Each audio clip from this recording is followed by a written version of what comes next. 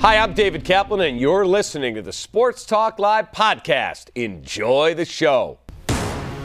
We have Bulls basketball tonight on NBC Sports Chicago. Will they hold on to a fourth quarter lead? Will the second team play down the stretch? Jim Boylen used something called a timeout. Find out right here. The Bulls travel to Atlanta to take on the Hawks. Pre-game live, top of the hour. Then it's Jason Benetti, Stacey King on the call at 6:30. You can stream it on the MyTeams app. Speaking of struggling teams, the Bears. Mitchell Trubisky and company look to silence the TV pundits and end their four-game slide Sunday against the Lions, who have the second worst defense in the league and the third worst pass defense. So if Mitch and the offense can't get going this week, oh boy, Monday will be fun.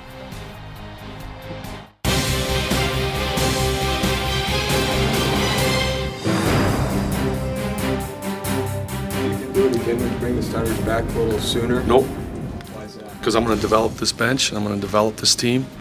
I got 15 guys to develop, and I'm going to play them in those moments, and they're going to learn how to play winning basketball. I've never yanked guys. I've never done that. You know, I'm not doing that. So we're going to develop that second group, and we're going to have a bench here in Chicago, and I'm going to keep coaching it. When they made their run, you were hesitant to call a timeout. Yep. It took you about 4 minutes. Why did you do so? Because we got to figure it out. We got to learn. We got to settle down, and I want to see somebody take control and take over the thing. Okay, that's where we got to grow.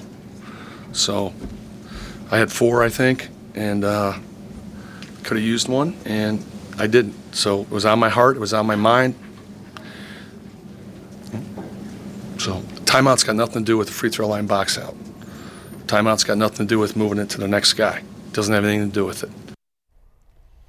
Okay, welcome into Sports Talk Live, presented by the Chevy Silverado. I'm David Kaplan. Hope you had a really good day. Let's meet the panel for today's show. From WGN Radio and Fansided.com, the always spirited Mark Carman. We have Patrick Finley, Chicago Sun-Times, Alex Maragos, NBC5. All right. Bulls lose last night. They blow a fourth quarter lead that was as big as 13 in the fourth, 19 points for the game, and they can't find a way to stem a 19-0 run by the Los Angeles Lakers. I will start with you, my friend, because I love Jim Boylen's passion. However, when you watch that lead start going this way, you got to pull the guys that aren't starters. Jim Boylen had a rough night. The Bulls had a rough night. The Lakers are a very good basketball team. The contention, or I don't even know if it's out there, but if he had put the starters in when everybody wanted to, I don't know if they're winning that basketball game either. They're just not a very good team right now, even though, as many of the Bulls said, they did play well for 3 quarters last night. But look, Phil Jackson used to do that. We're not going to call timeout. You guys figure it out. But, he had Michael Jordan and Scottie Pippen. These guys need some direction from their head coach. And I appreciate the concept that he's going with, but they're just not there yet. So if I was Jim, I would, grab a little more a hold of this team and try to not let them go into a complete free fall to start the season. Yeah, and I understand him. I understand in theory what he's trying to say here, but I think he needs to understand that there's some symbolism to beating the Lakers at home when your team has looked just awful all year. There's some excitement the fan base would get if you actually looked like you were giving everything to try to win that game, to try to beat LeBron, to try to beat AD. That would mean more than just a Tuesday night in November. That would be meaningful. And he didn't seem to appreciate that, which I thought was just odd. I have watched him say this quote twice, once on my phone, now once on television. I have read this quote 3 times. I read the individual sentences and I read it in whole, and I still can't quite figure out exactly how that makes anything better.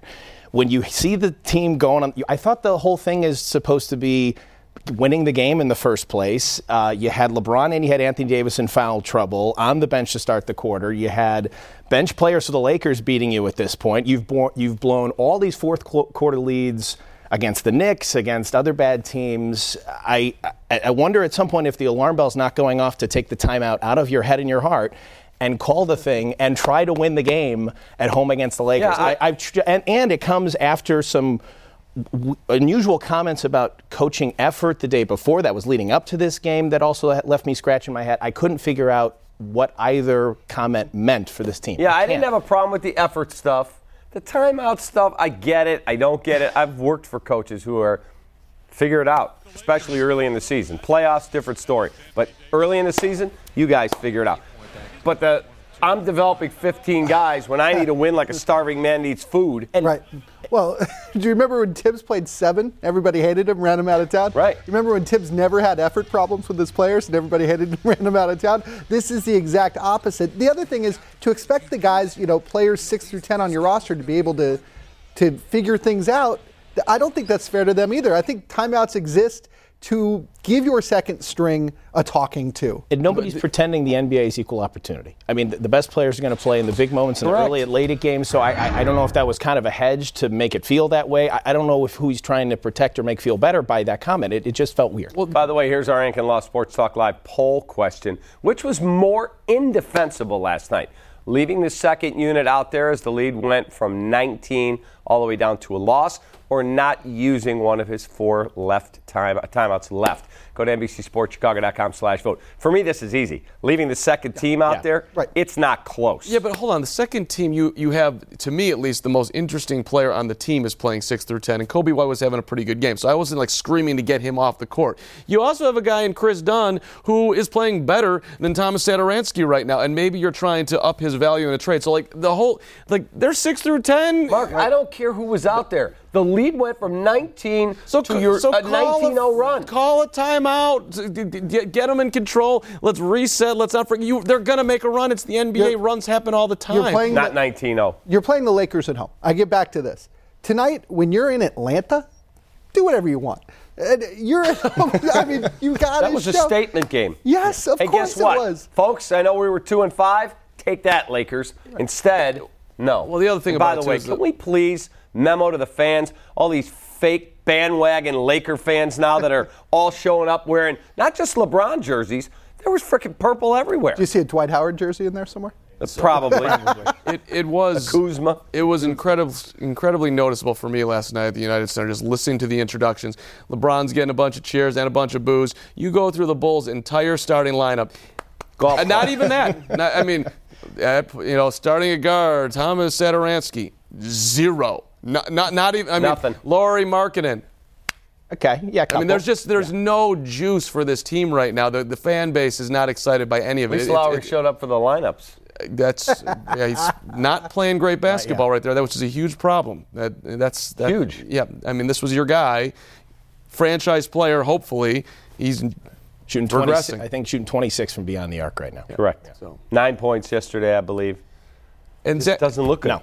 Zach LaVine going rogue after the Lakers run, just going to dribble the ball, and shoot. And I get it. At this point, I'm going to try to save us. Nobody else is doing anything, but that's not where you want to be. To me, he just looked like Zach LaVine. Isn't that what he always does? This is the same guy that barked, "Don't question my defense. I'm going to the All-Star game." Right. What All-Star game?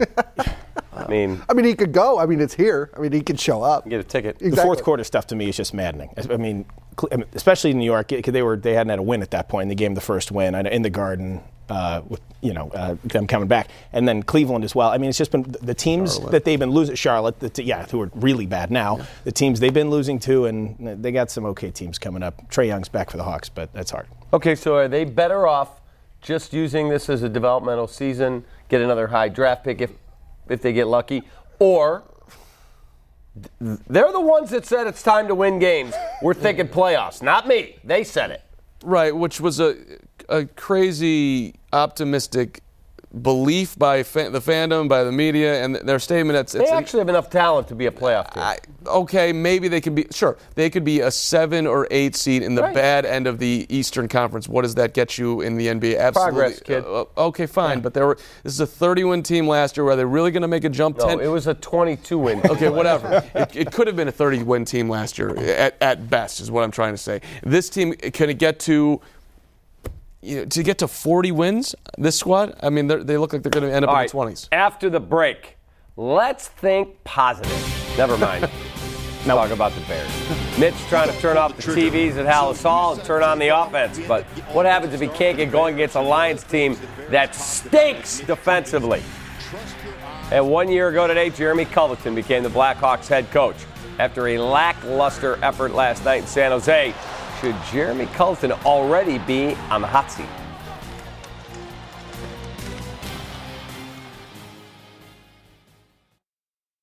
Your Bulls, your way, anywhere, anytime.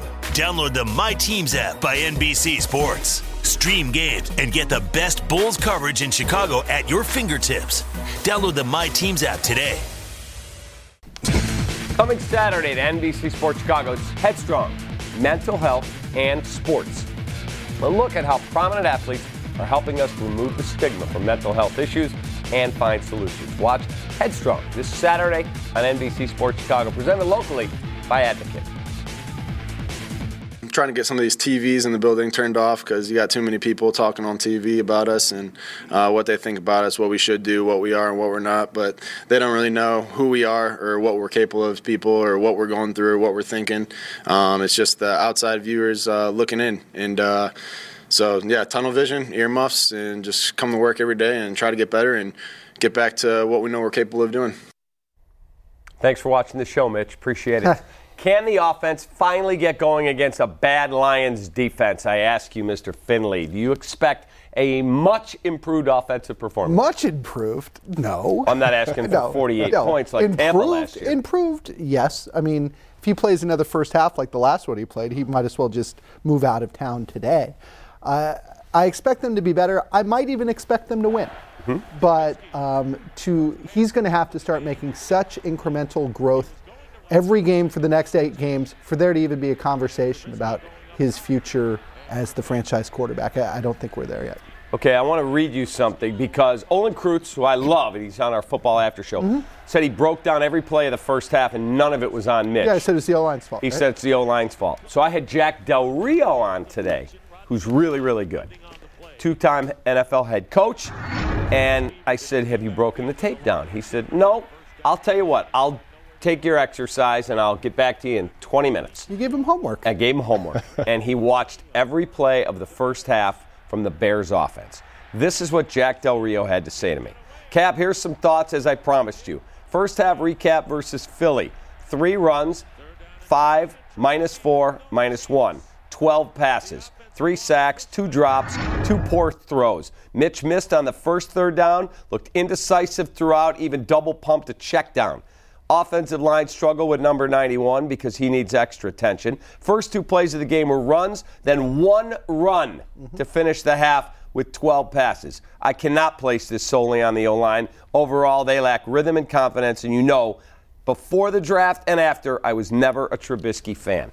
That's Jack Del Rio. That's a long text. Good for him on texting. No, I agree with that. I mean, the reason they're throwing so much, though, is because they're getting penalties. They're getting false starts. They're, 2nd and 13, 1st and 15, 3rd and 12. These aren't rundowns. And Nagy talked about, you only have so many plays you can call there, and those are passes. But he's been really bad, and there is no sugarcoating. Are we talking Mitch or Nagy? Yes, Mitch. Well, both. I mean, it's hand in hand, but Mitch has been awful. I mean, the throw, even Nagy said, and Nagy is so loath to criticize him. I don't know why. Yeah, but the deep ball down the right sideline to Allen Robinson, that would have been a 50-yard gain. He said, he double pumped it and left it short. Correct, but he still has to catch it. It hit him in both hands. He said he has to catch it for sure. But, even there, he hasn't done many good things, and to try to parse it, to me, doesn't make sense. He's been bad. Maybe we got a little window eye on the criticism with that quote that we just saw right there, with when Mitch sees criticism, that maybe how he reacts to things like that. I don't know if he's necessarily going to come back and play. Definitely not as good as he did against Tampa Bay, maybe half as good as he did against the Redskins, but we had 5 takeaways in that game, so that usually helps things a little bit. There's only one way for it to go from this point. And the whole thing that we've been talking about over the course of the season is that identity crisis, starting with the coaching staff and then leaking to the quarterback. I don't know exactly what we're trying to figure out right now. The quarterback can't play. Nobody is arguing that, right? So whether the offensive line was phenomenal or not, sure, he could look better. I think he would look better, but the Bears are going to have to move on from Mitchell Trubisky. When are they going to do it? Is it going to be at the end of the year? I would think it would be. How could you think he won't be here next year? maybe he'll be here, but he'll be here in a backup role. Maybe, but I don't see any scenario where he's not wearing 10 on the Bears. I think he would be here competing for a starting job with somebody. And to Olin's point, when Nagy comes out and says it wasn't Mitch, it was everybody, it can be everybody, and it's still Mitch. Just because the O-line's playing poorly doesn't mean Mitch is playing well. The guy who covers the Lions today. Right, yeah. He watched every play of every game the Bears have played. Oh, why? He said if you drop Matthew Stafford the way he's playing, and he's not considered a top 5 quarterback, drop him on the Bears, he goes, you're going to the Super Bowl. Matthew Stafford is the truth. Matthew Stafford really as a player. Thrower is a really good player. Really good player. All right, let's talk a little bit of Blackhawks hockey. A year ago, they fired Joel Quenneville and named Jeremy Culleton the new head coach. A year later, they're arguably a worse hockey team. Alex, what do you think is going on over at 1901 West Madison? Is it too early for him to be on the hot seat? Because I'm not sure it is. I'm not sure it is either, because I think I was actually here around that same time, maybe right after you had Quenneville get fired last year. This was tough, seeing them go up a couple of goals and then fall flat. Jonathan Toews calling the team timid. Now you have Toews and Kane starting both kind of uncharacteristically slow this year, so you don't know if they're going to pick up from where they have been typically, or we like to see them perform. I don't think it is too early to be on the hot seat, but I guess the next month or so toward the end of the year, we're going to see how hot that seat gets. It's really not that different than Jim Boylan. I mean, somebody who steps in for a far more accomplished person, seems to get an initial jolt, and now you wonder whether they're. Did he use his timeouts last night? He got 4 of them, I think. It was on his heart. You get the initial jolt, and then the next year peters out. But this is hockey. These moves are made in hockey after a year. What's the average lifespan in hockey? Under 3 years, something like that. I would think it's far more likely.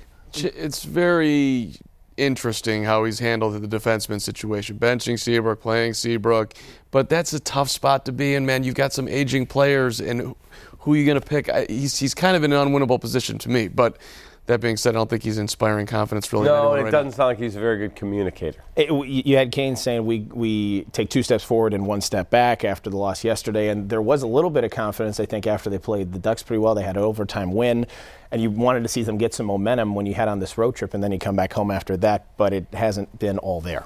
All right. There are 3 certainties in life: death, taxes, Kevin Harvick winning the fall race to Texas. 2 of the final 4 spots in NASCAR's championship race are set. Could we have some surprises Sunday in Phoenix? Scott Paddock from the Chicagoland Raceway joins us next. Easy for me to say.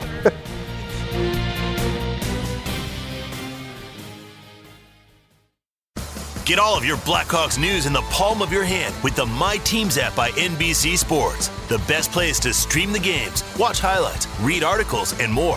Download the My Teams app today.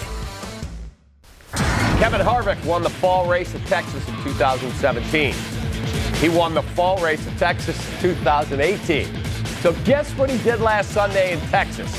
Wasn't close. Started on the pole at 119 of 334 laps, had to lead 6 times, including the final 21 laps. So he locks up a spot in the championship race alongside Martin Truex Jr. They will be 2 of the 4 drivers who have a chance at the championship in Miami. Final 2 spots up for grabs this Sunday in Phoenix. Kyle Busch, Joey Logano currently inside of the top 4, but will they stay there? A win by Denny Hamlin, Ryan Blaney, Kyle Larson, or Chase Elliott would knock one of them out.